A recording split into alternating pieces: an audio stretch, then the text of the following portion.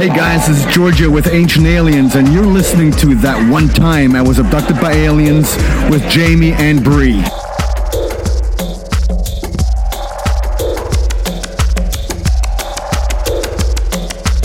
You're listening to That One Time I Was Abducted by Aliens. I'm Jamie. I'm Bree, and we're two sides of the coin. Hey guys, welcome back to another episode. How you doing today, Bree? I'm great, Jamie. How are you? I'm doing wonderful. We have such an exciting interview for you guys today. Yeah. Bree, who are we talking to? We're talking to Dr. Andrew Gallimore.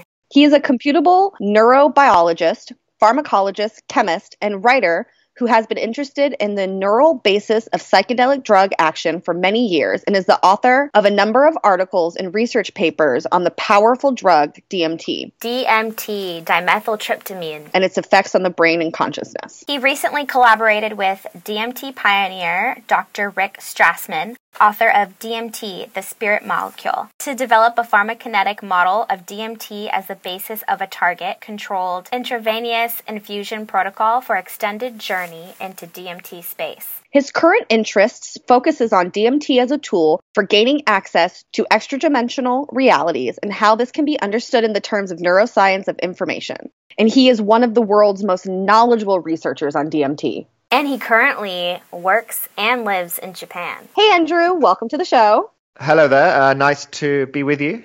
Nice to be with you, too. So we have you here today because you are speaking at Contact in the Desert this year. Is that correct? That is correct, yes. And what are you talking about this year at the conference? What is your lecture going to be about? So I'm interested in how psychedelic drugs can be used as tools for communication with advanced alien intelligences beyond our universe, basically. And I'm going to be talking about why I think that and the kind of mechanisms, the neurological mechanisms, if you like. So how do psychedelics actually work in the brain, and how do they allow us to communicate with intelligences that exist elsewhere? That's amazing. How did you even get into the study of DMT? Oh, good question. Well, I've been interested in DMT since I was a teenager because I was, as I was kind of growing up and developing and maturing, so to speak, I became curious about psychedelics and everything that I was reading about them. I was kind of fascinated by their potential. I was reading a book one day, and it mentioned this curious molecule called dimethyltryptamine, DMT, that is like a very powerful psychedelic trip, but it only lasts for kind of 10 to 15 minutes. And I thought, well, that's kind of nice to be able to have an experience and not be kind of trapped in there for hours on end. It seemed like the way to go. So that was kind of the beginning, and it's kind of gone from there, really. So I started off with just a curiosity of this molecule, and then that developed into a lifelong academic and other kind of studies. So my entire kind of academic and extracurricular career has been devoted to learning about DMT and learning about the brain and how these drugs work and what they might mean for our understanding of reality and our place within it and the other beings that we might share with it. When did your research kind of go over from just the study of DMT to the study of DMT and what it means with contacting extraterrestrials? So one of the characteristic and very kind of curious features of the DMT experience is that, well, in kind of formal studies, at least kind of 50% or so of people who undergo a DMT trip experience contact with what appear to be autonomous, highly intelligent, alien-type beings that take many forms. And that's really kind of fascinating for me. Why does this simple molecule that's the most common naturally occurring psychedelic, it's found in countless species, plant species across the globe, why does it reliably induce the appearance of these highly advanced alien intelligences? So I never made the assumption that this was just hallucination, because I think that it's actually quite difficult to explain these experiences using what we know about neuroscience and about how the brain works. So came to the position that, well, maybe we should take these alien intelligences seriously and actually consider the possibility that they might be allowing us to communicate with alien intelligences that are far more advanced than us. And if that's true, how do we go from there? What do we do with this drug technology, this molecular technology? Can we explain how it works? Can we develop it as a technology, as a tool for establishing stable communication with these intelligences? It's a natural thing for me because these intelligences seem to be a fundamental component of the experience, that it only makes sense that you would study them. Could you see maybe other psychedelics as being stepping stones to DMT? Like, DMT is the most out-of-body, reality-shifting, hallucinogenic that we have. Yeah, for sure. I think in traditional settings of indigenous tribes that use psychedelics, there is often a progression from the most mild psychedelics. So, for example, Salvia divinorum. Now, I'm not talking about the extract that people in the West smoke, because that is fucking insane. Yeah, that's I wanted to ask you about that too, because I had a really crazy experience on that. And that kind of is what led me into looking into DMT. And I haven't been able to try it yet. But my personal experience with Salvia was so different than other people's that I know. Like, I popped in somewhere else and I was talking to beings. Yeah. And that was like one of my first encounters, I guess, with other extraterrestrial beings. And it scared the crap out of me. They were telling me, like, your life isn't real. Like, they showed me my life in a book and was like, we watch over you guys. And I felt my physical body crumble away, and I remember like holding on to myself, like, where am I going? I just want to go back in my body. And it was like a feeling of death, like I was dying and I was going somewhere else. And then hearing about DMT, some people talk about the same type of experience where it's like you feel like you're dying. Like, is that the ego death? Is that the actual, like, you're separating from the physical body and it's just your consciousness and you feel that separation, so it feels like death? Yes. So in the traditional use of Salvia divinorum, and this also relates to DMT, is in the plant. So it's a plant, and in traditional settings, you would roll these big leaves up into like a cigar and kind of chew them. And this gives you a long-lasting, relatively mild experience. So that would be a relatively mild psychedelic. And then from there, you might move on to mushrooms. And then from mushrooms, you might then move on to ayahuasca, which contains DMT. So this would be the kind of the normal stepping stone progression. But what we're doing in the West is we're taking the active component of these plants. So in the case of Salvia divinorum, we're extracting this extremely potent molecule called salvinorin and basically making a far, far more concentrated, purified form, and then smoking that. And so you're introducing very high concentrations of the drug into the brain, far higher than would be achieved with the natural setting.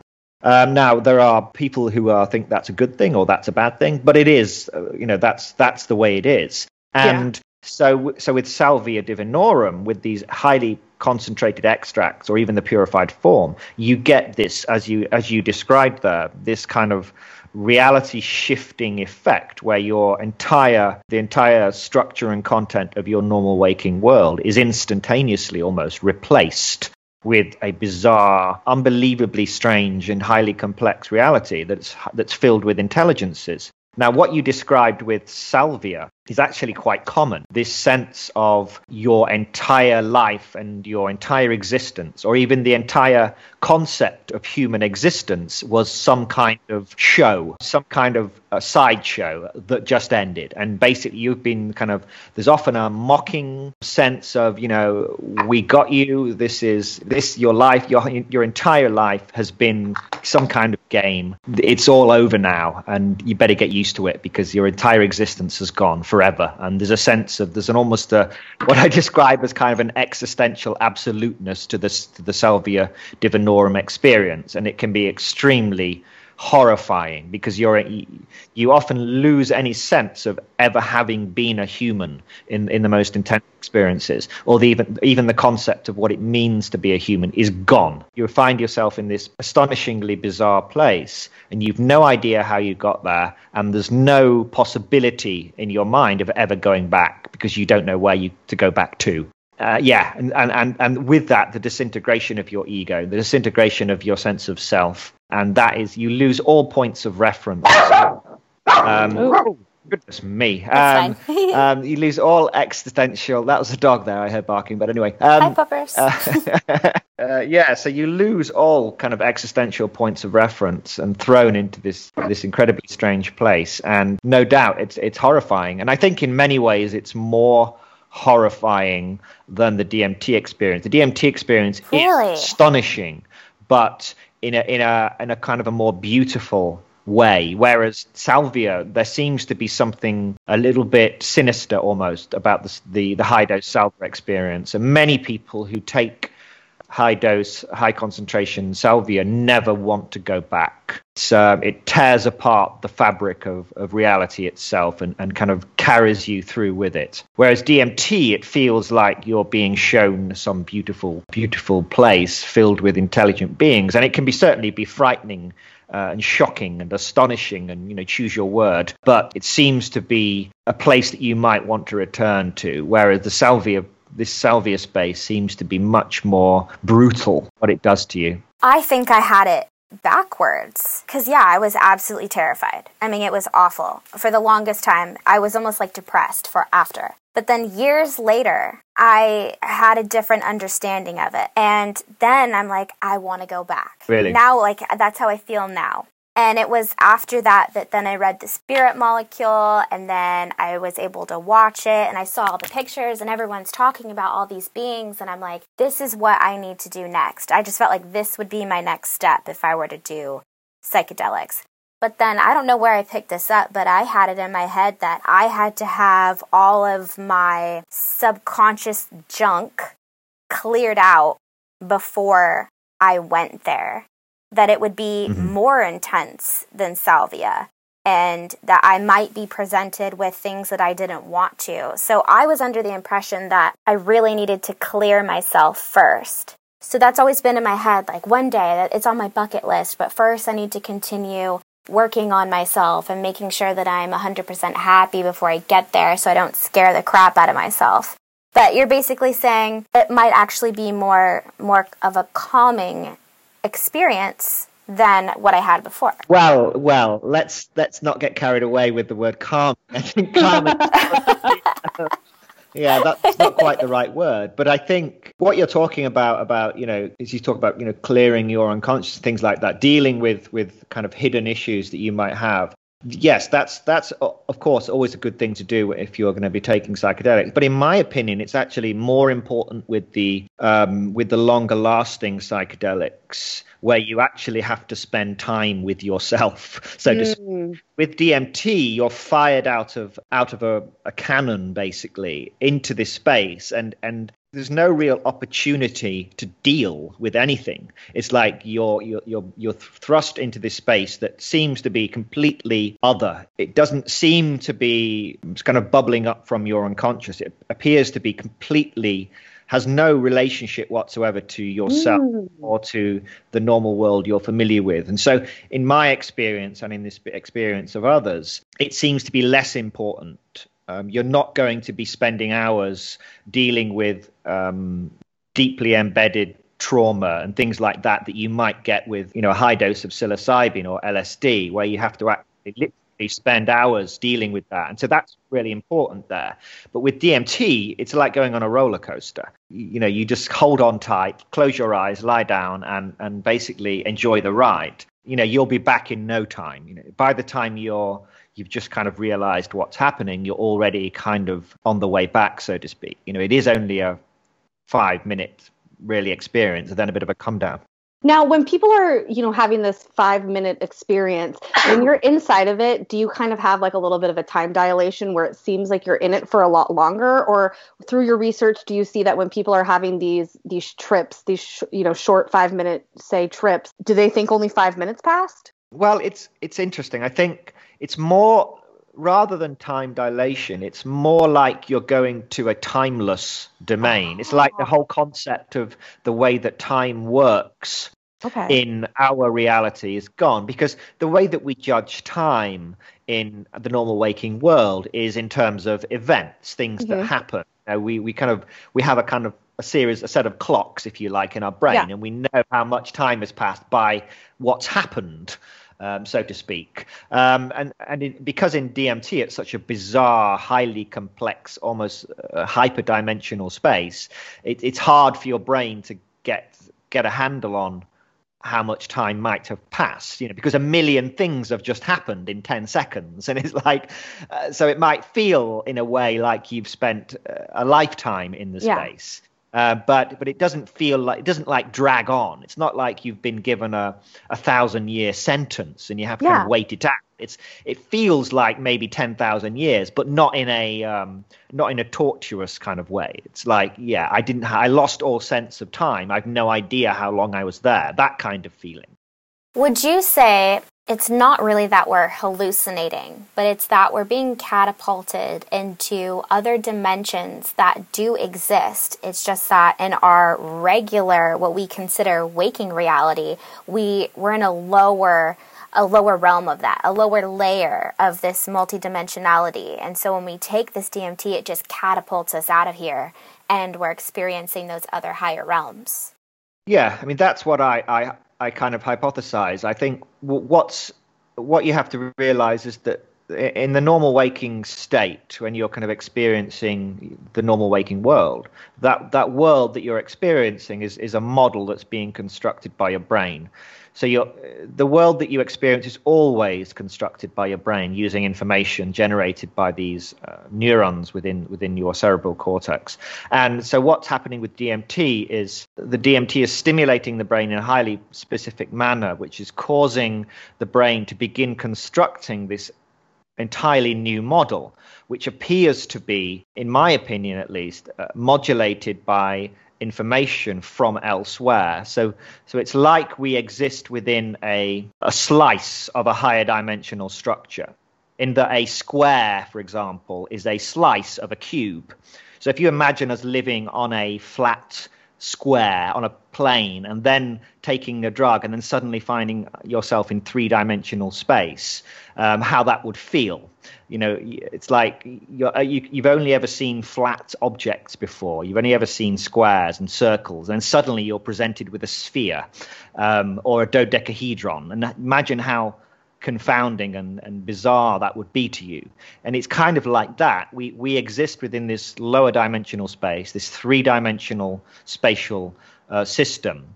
And when you take DMT, it's as if the higher dimensional structure of reality has somehow been opened up to your brain. And so you find yourself tumbling through what is often described as a 5, 6, 7, 8, 9 dimensional space. And so it seems entirely impossible for you to comprehend. This is why it's such a shocking and astonishing experience, because it's not just strange, it is actually impossible.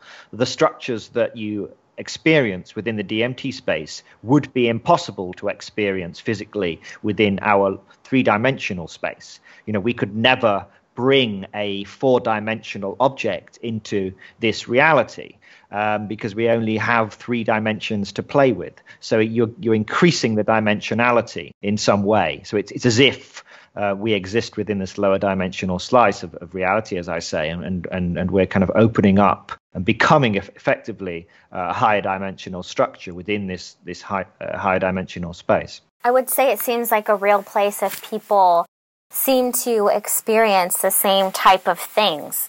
So can you tell us a little bit about some of the common reports that people have when they're on DMT? What are some of the things that they see, the beings that they encounter? It's wide ranging. So there are certain commonalities. There are certain kind of motifs that you experience within the DMT space.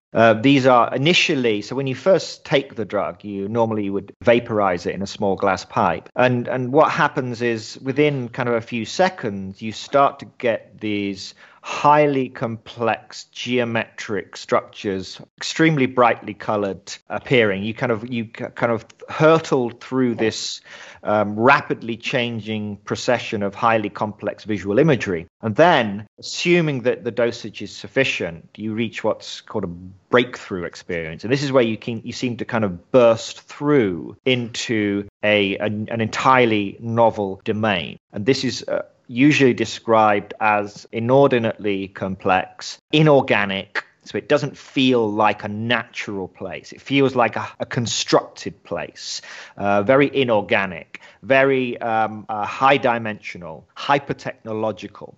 So the whole thing kind of bodes of high alien technology, highly advanced alien intelligences, a place that has been constructed by an intelligence that is way beyond anything that could even possibly exist within our universe. And then, more often than not, you are then confronted with the inhabitants of this domain, which again vary dramatically. So sometimes you will meet probably the most famous residents of this space are these giggling, lively, small creatures, often described as elf-like beings. Terence McKenna called them the machine elves.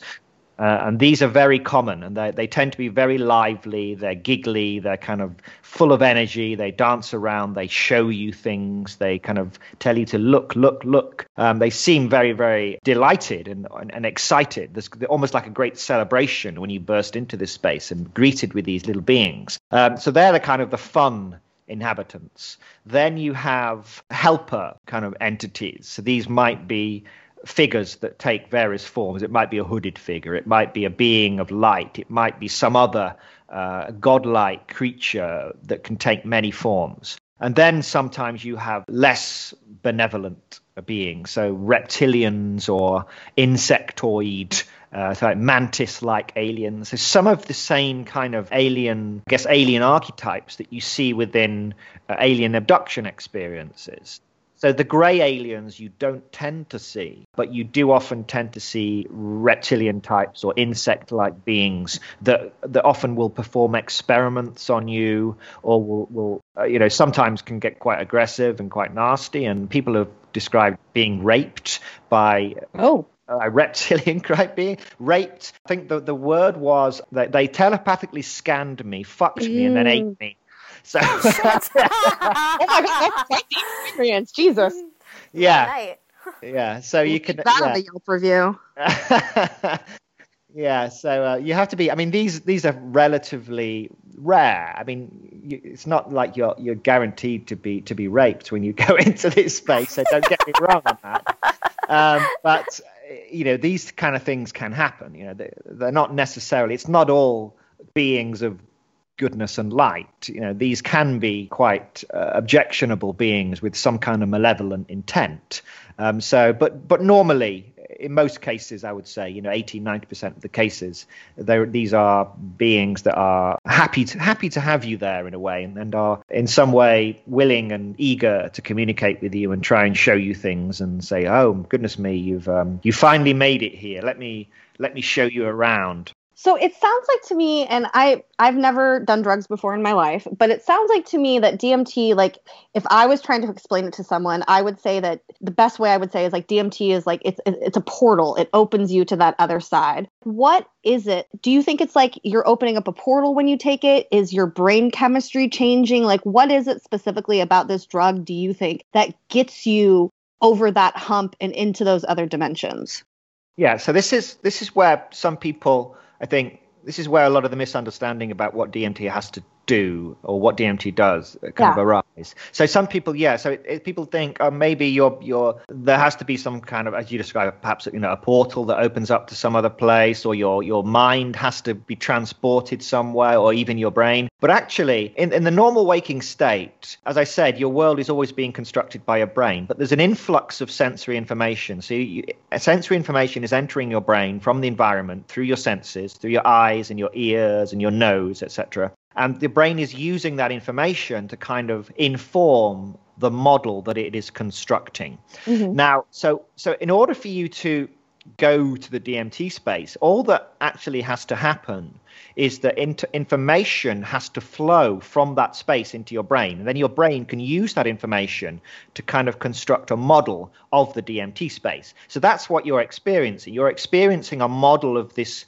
other place in the same way that in the normal waking state, you're experiencing a model of the outside world, a model of the environment. So what DMT is doing, it's changing the patterns of information that your brain generates and allowing it to kind of tune in to this information source that is normally unavailable, and allowing this to kind of gating the flow of information from this other space, wherever this space is, and then your brain can begin constructing a model of it.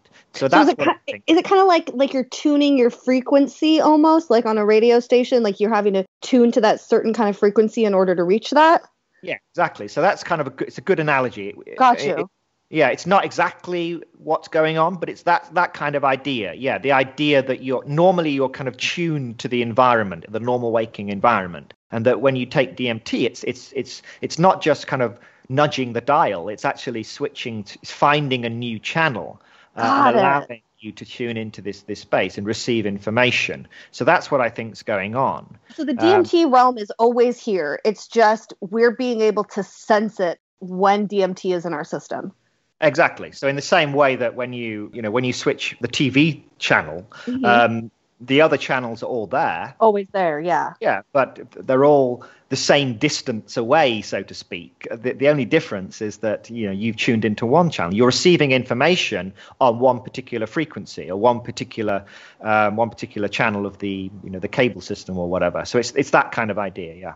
Well, okay, so one thing I've heard is a lot of people doing these float tanks recently, and they talk about having very similar experiences to DMT and seeing beings and things like that. Is there some sort of a similarity that between the two of them where, the DMT is helping you tune into this? Are these float tanks, these sensory deprivation tanks, essentially almost doing the same thing that the DMT is doing? Yeah, that's a good question. I think so. Normally, the information your brain generates kind of is constrained by the flow of sensory information. So your brain is kind of held in its usual frequency channel, if you like, by sensory information. So when you remove that sensory information, such as in a flotation tank, you're allowing the patterns of information of your brain to kind of wander and find new states. And occasionally it might wander into kind of a new channel and start picking up information. DMT is like the kind of the fast, efficient switch, whereas a flotation tank, it's more like you're just it's kind of the difference between wandering aimlessly around a landscape and hoping to find something and taking a shortcut. Yeah, exactly. Taking the bullet train to the destination. It's that kind of thing. You might end up in who knows where when you're kind of wandering around, but whereas a train will take you directly to your destination. I hear that DMT is naturally occurring in lots of plants and mammals, and that it hasn't necessarily been proved that it's in our pineal gland. So I wanted to know your thoughts on that, because lots of people say that it is in our pineal gland and that it is released when we're dreaming. Well, okay. So there's a difference between there being DMT in your pineal gland and there being sufficient quantities of DMT released by the pineal glands to actually affect your conscious experience. So just because you everybody's brain contains DMT, everybody's blood contains DMT, and we've known that for decades. Since the 1950s, people have been looking for DMT in people's blood and urine and spinal fluid, basically trying to connect the DMT state to schizophrenia originally. People thought maybe people went mad, people became psychotic because their brain was releasing too much DMT. That's not well supported now. That's kind of an old idea. And the pineal gland, that has a long history, a kind of mystical history, which is why I think people like the idea. There's a kind of romantic idea that maybe the pineal gland, the seat of consciousness, the third eye, this kind of stuff. It would be nice, right, if DMT was being released by the third eye. Amazing, right? But unfortunately, reality bites. The pineal gland, it's a very small, it's like the size of the end of your little pinky finger. It's not a big structure. Yeah, and its role is really to produce melatonin, which is a sleep hormone. The amount of melatonin is actually a very potent molecule, and it only produces very, very small amounts into your brain as you become sleepy at night, as the lights go down. Now, the pineal gland is designed to make very small amounts of this melatonin. So for the pineal gland to make large amounts of DMT is kind of unrealistic. And people have actually done calculations on how much DMT the pineal gland would need to release. And it's kind of way beyond the capabilities of the pineal gland to be releasing large amounts of DMT. So there's no evidence supporting the idea that the pineal gland releases DMT and then it causes dreaming. And of course, if it did, we would expect people's dreams to be like the DMT state, whereas they're not. They're not. People have studied dreams for decades as well, and we know a lot about the content of dreams. We know that most of the time, not everybody, not all of the time, but most people, most of the time, have dreams that are pretty much representations of normal waking life. It seems to be, you do the same things in the dream state. Yes, things can become strange. Yes, the scenes are more likely to shift and change, but basically the dream world is very similar to the normal waking world in most respects. So there's no evidence, most people aren't regularly experiencing reptilian entities and aliens and hyperdimensional worlds, in the dream state. So it doesn't even make any sense, in my opinion, that the pineal is releasing DMT and causing dreaming at all. So all the people out there on the internet that are telling people not to use the toothpaste with fluoride because it'll calcify your pineal gland and you won't be able to release as much DMT at night, that's all bullshit. Well, you said it, but yeah, I'm not going to disagree with you there. Yeah, there's a lot of this kind of what's the word for it? Kind of woo. Woo-woo. Yeah, exactly. On the internet, and people think they've heard facts, and I see it every day almost. In these groups on Facebook, people will talk about decalcify your pineal and about opening up your pineal gland to make it release DMT. But no, there's no evidence. I'm not saying that DMT can't be produced naturally by the body in high concentrations, or that you can't induce it. If there was a part of the body that was going to be producing DMT, it's not going to be the pineal gland, I don't think. It's more likely to be the lungs, for example, do contain all of the required sort of biochemical machinery, if you like, to make DMT. And that would make much more sense. The lungs are a much larger structure with a much higher surface area. They're much better positioned to be releasing DMT into the bloodstream. And so when people say that they've experienced breakthrough DMT trips just by using breathing exercises, advanced breathing pranayama kind of meditation techniques, I don't know if that's true, but I wouldn't discount it. I think it needs to be looked at. People need to it should be easy to measure as well, because you would be able to see when these people were doing this breathing exercise, you would be able to measure the concentration of DMT in their blood. And if they were having a DMT trip, you would be able to detect that quite easily. Wow. Mm-hmm. Well, I'm shocked, but I'm glad to hear it from you, because there is a lot of people out there that spread a lot of stuff like that. And it seems like, well, obviously, not just because you're a doctor, but it seems like you take this very seriously, down to a scientific approach, definitely not woo-woo in any way. But have you had some type of spiritual experience yourself with looking into this? Well, I've had many experiences with DMT. I've always been interested in, since I was a little kid, actually, I was always interested in the occult, and with it, ghosts and vampires and werewolves were kind of the unholy trinity. Yeah. A child, and it troubled my parents somewhat that I was interested in these things. But there was always for me, a deep fascination with the weird and the strange and the kind of the hidden sides of reality. And so in a way, I think studying DMT and psychedelic is a natural progression from there. I think one can go into kind of purely occult practices. I could be a white witch, or I don't know, doing some kind of spiritual practice. And that's one way to go. But for me, I've always felt I wanted to kind of keep one foot firmly in scientific territory. I mean, many orthodox neuroscientists think I'm out of my fucking mind. Sure, yeah. But I always try not to go too far. I always try to keep one foot, as I say, firmly implanted in neuroscientific ground, and then kind of reach out. And so, I use the science, I use the neuroscience to try and understand and explain what's actually going on, whilst not being overly concerned with what other scientists might think of what I do. Many of them would say that what I say is I'm some sort of crackpot, but that doesn't bother me. Well, that's very refreshing, though, because I would assume that it would be kind of difficult to do what you do. There's this whole stigma, I think, around people that experiment with psychedelics. Everyone just thinks like, oh, a bunch of hippies, psychonauts, they're just trying to, whatever, just get high. But it seems like particularly with DMT, it's not really about that, at least for a lot of people that do take it seriously. It's not about getting high. It's about having this other experience and trying to bring whatever they can back from it if they can remember. Yeah, I think the problem is the decades-long demonization of drugs, and that kind of umbrella term that we're taught from childhood. Don't do drugs, right? And drugs means everything. They're all the same. They're all bad. Drugs are for mugs is the phrase that we have in the UK.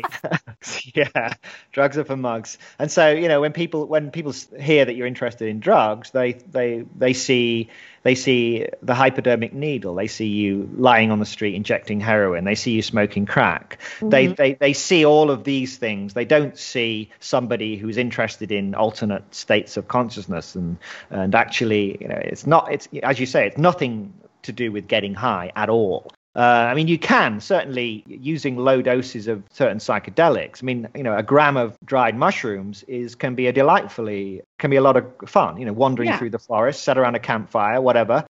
These drugs can be used to have fun, and I've got no issue with that. I'm not one of these kind of spiritual purists that says you have to use these drugs, these molecules, these medicines in a certain way, and if you don't, then you're a heretic. At all. I think these molecules can be used for enjoyment and for pleasure and for just enjoying the state of consciousness that they engender and that they elicit. But then there's another side to it as well, where you can actually go deeper and take these entirely non-recreational drugs. No one would ever say that DMT was recreational. Yeah, no. Every day after work, exactly. I relax, smoke some DMT. Get home at 6 o'clock in the evening. Well, I sit down and smoke a few pipes of DMT. Nobody. Well, some people probably do, but most. That's not the idea of a good time. This is something that you do quietly and with some intent and with a relatively, with some trepidation, a trembling hand. This is, these are bizarre realms that we are kind of granted access to for reasons that we're not quite sure of. And I take them seriously. I think we should treat them with great respect and go in there with an open mind and kind of say, what can you show us? Right. Well, it seems like there is at least some shifts happening. We can see that with psilocybin, that people are taking that more seriously, that it has therapeutic uses. And I'm here in California. Oakland just legalized mushrooms. That was huge. I was so shocked. Is that what could happen in our future? We start taking these things more seriously as dropping the stigma? And there has to be some sort of therapeutic use for DMT, right? Yes. This is kind of this. The moment we're in the middle of a psychedelic revolution in psychiatry, certainly, and the studies the kind of preliminary studies that have been done with psilocybin particularly have shown remarkable benefits in the treatment of depression, anxiety, post-traumatic stress disorder, alcoholism, even drug addiction. For goodness sake, people are being relieved of decades-long addiction to opioids or alcohol, drugs that are actually killing them, with psilocybin. So there's going to be and there already is, as you say, there is a shift now. People are starting to see these molecules, starting to kind of scrape away this crud that's built up over decades. You know, when psychedelics were first discovered in the 40s and 50s, at least by Western medicine, they were treated as potentially extremely useful tools in psychiatry. And there was many papers were published showing the potential benefits in the treatment of alcoholism in particular. And the problem, of course, is that as soon as they were demonized by, you know, it's kind of the Nixon administration, basically. And the war on drugs, exactly. You know, public enemy number one, the problem of dangerous drugs, you know, that kind of thing. And then the whole, basically, psychedelic research came to a standstill, and they were demonized and vilified, and then we lost decades, literally, of research with these drugs. And only now you're starting to see people realizing what we've missed. And unfortunately, as you say, there is this sea change in a way. And that's only going to expand. You know, when people start recovering from treatment-resistant depression, you know, extremely severe depression that can only normally end in suicide, and people are being cured, not just treated, not just numbed by some psychiatric medicine that they have to take every day, but 2 or 3 sessions with psilocybin, and their depression is lifted. You know, kind of reset the brain in a sense. Once people see that happening regularly, and it's shown to be safe, their opinion can only change. You know, you can't hold on to these outdated ideas that these are evil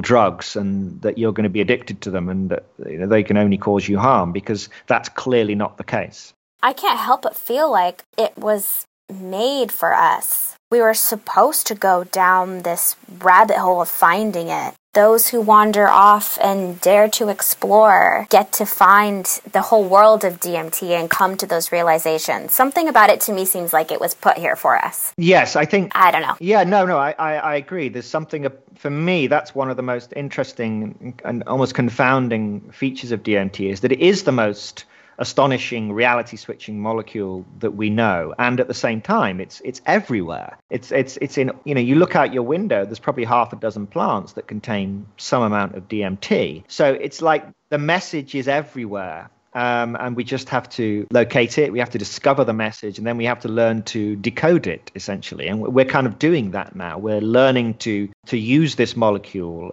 for therapeutic reasons, which are really important, but also for potentially communicating with these alien intelligences that perhaps have been waiting.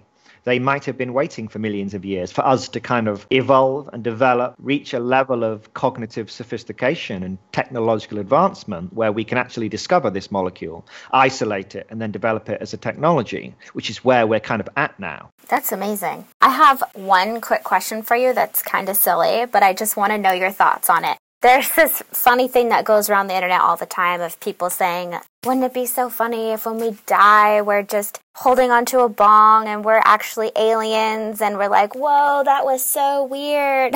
Like thinking that this was reality, but really this was like a DMT trip. And then now that we're taking DMT, we're like going back to actual reality. I know it's like crazy, but I always think, it could be possible. What are your thoughts about that? I don't think it's crazy at all. No, I don't think we have any idea of our place within the larger structure of reality. And DMT shows us that. It shows us that we are this very kind of parochial little universe that we think is the center of everything. Actually, it's a very, very small part of reality. So no, it would surprise me, but it wouldn't. But in a way, I don't discount the possibility that our entire life could be some kind of extended trip in some way. And it's weird because people often experience with high-dose DMT and even high-dose mushrooms, I've heard these kind of stories where people will take a very high dose and then kind of wake up in a pod, and then they're kind of surrounded by these alien beings and who are kind of, and they kind of welcome them back. And crazy. Yeah, it's like, oh, you know, we've just brought you back to do some maintenance on you or something like that. And it's like,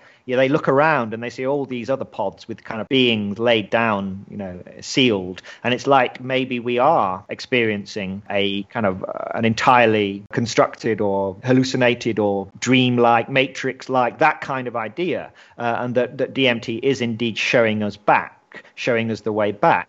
Because people do very often describe this profound sense of déjà vu when they go into the DMT space. It's the strangest experience of you couldn't even possibly imagine, and yet at the same time there's this profound sense of having been there before and having returned home in a sense, and that's kind of eerie and difficult to explain. And does it mean that we have been there once?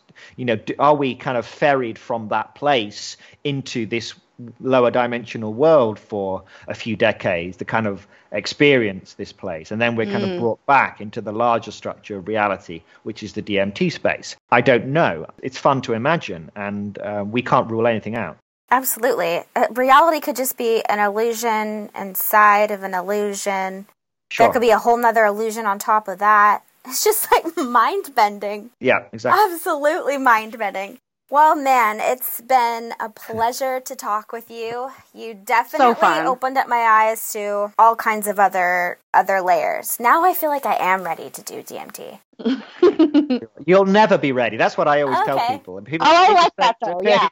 People say to me, "Well, am I ready yet?" It's like, you'll never be ready. And then that's the thing. It's like, okay, have you done other psychedelics before? Yes. Then that's about as ready as you're going to get. So I'm ready. I'm experienced. You have to do it. Yeah, but if you've done salvia, if you've done high dose salvia, I definitely high dose and mushrooms and LSD many times. Then you're in a good place. Yeah, awesome. I would say go for it then. Yeah, awesome. Thank you contact so the Desert much. 2022. Yes, contact the 2022. We'll wander out in the desert somewhere in between lectures. Oh, thank you so much, Andrew, for coming on the show with us. Yeah, we appreciate it. Everyone, please go check out his website, buildingalienworlds.com. He has a great book out, Alien Information Theory, Psychedelic Drug Technologies, and the Cosmic Game. You guys can get that on his website. It's also available on Amazon. Also, check him out at contactinthedesert.com. This year's virtual event, he will also be there talking about some awesome stuff. Thank you again, Andrew, for joining us on our show. It's been quite a ride in itself. Thank you very much. It's been a pleasure. Thank you. All right, Andrew, thank you so much. You have a great rest of your, day there for you. And I would say I'm about to say good night. It's 8 o'clock over here. I forgot.